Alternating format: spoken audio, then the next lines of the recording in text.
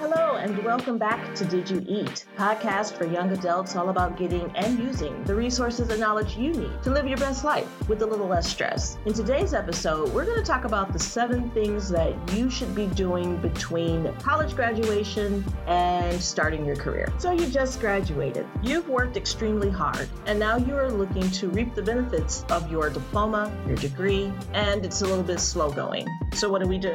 Well, after you've eaten all the graduation cake and your balloons are starting to deflate in the corner of your room and the dust is beginning to settle, it's time to get down to work and figure out how are we going to proceed through this time. If you're finding that starting your career is a little slow going, here are some ways that we can kind of counteract that. Number 1, find some ways to get an income. You might already have a part-time job, and if that's the case, keep working it. It's going to help fuel your dreams for the future. If you're already working in your chosen field, your manager, your director might also know of opportunities or might even create a job for you if there isn't one that's already available. But this part-time income is going to become extremely important as you are looking for your next big gig. Having this income will relieve a lot of your stress. If you currently don't have a job of any sort, honestly, find employment as soon as you possibly can. Again, this might not be in your chosen field, but it will definitely pay the bills. Number 2, meet with a career counselor. Your alma mater may have services available for those students who've just graduated. If so, this is a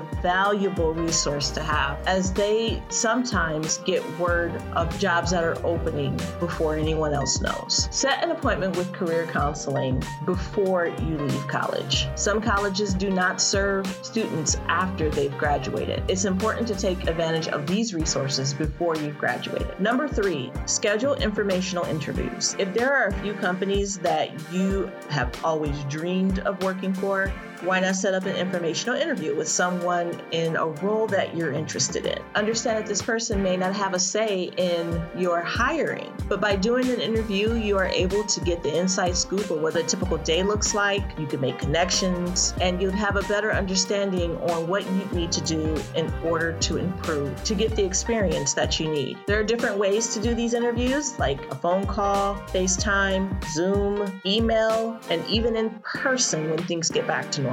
Number 4, find internships available for postgrads. So typically internships are completed to earn college credit, but there may be some opportunities for postgrad internships. This may be a little bit more difficult to find than if you were still in college, but it definitely doesn't hurt to ask. This is something that can be done with a simple Google search. If you've done your research and still can't find a postgrad internship in the area that interests you, it's time to get proactive.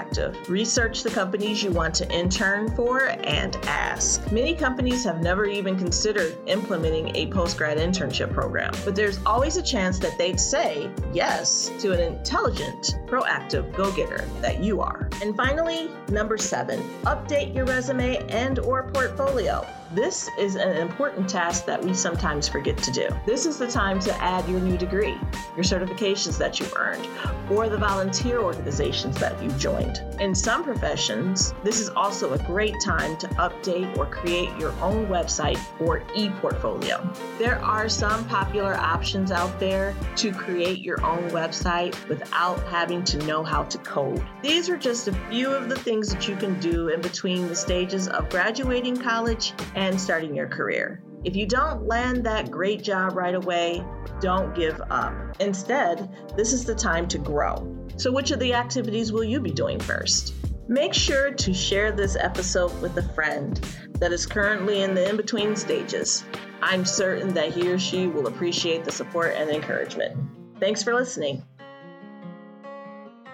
Thanks for joining us today. If you like what you've been hearing on Did You Eat, we invite you to go to wherever you listen to this episode and follow, leave us a comment or a review. Tell us what you love about this episode. But for real, what we really like is if you would tell us what you want to hear more of in the future. As always, protect your energy. You're going to need it because you're about to do some amazing things.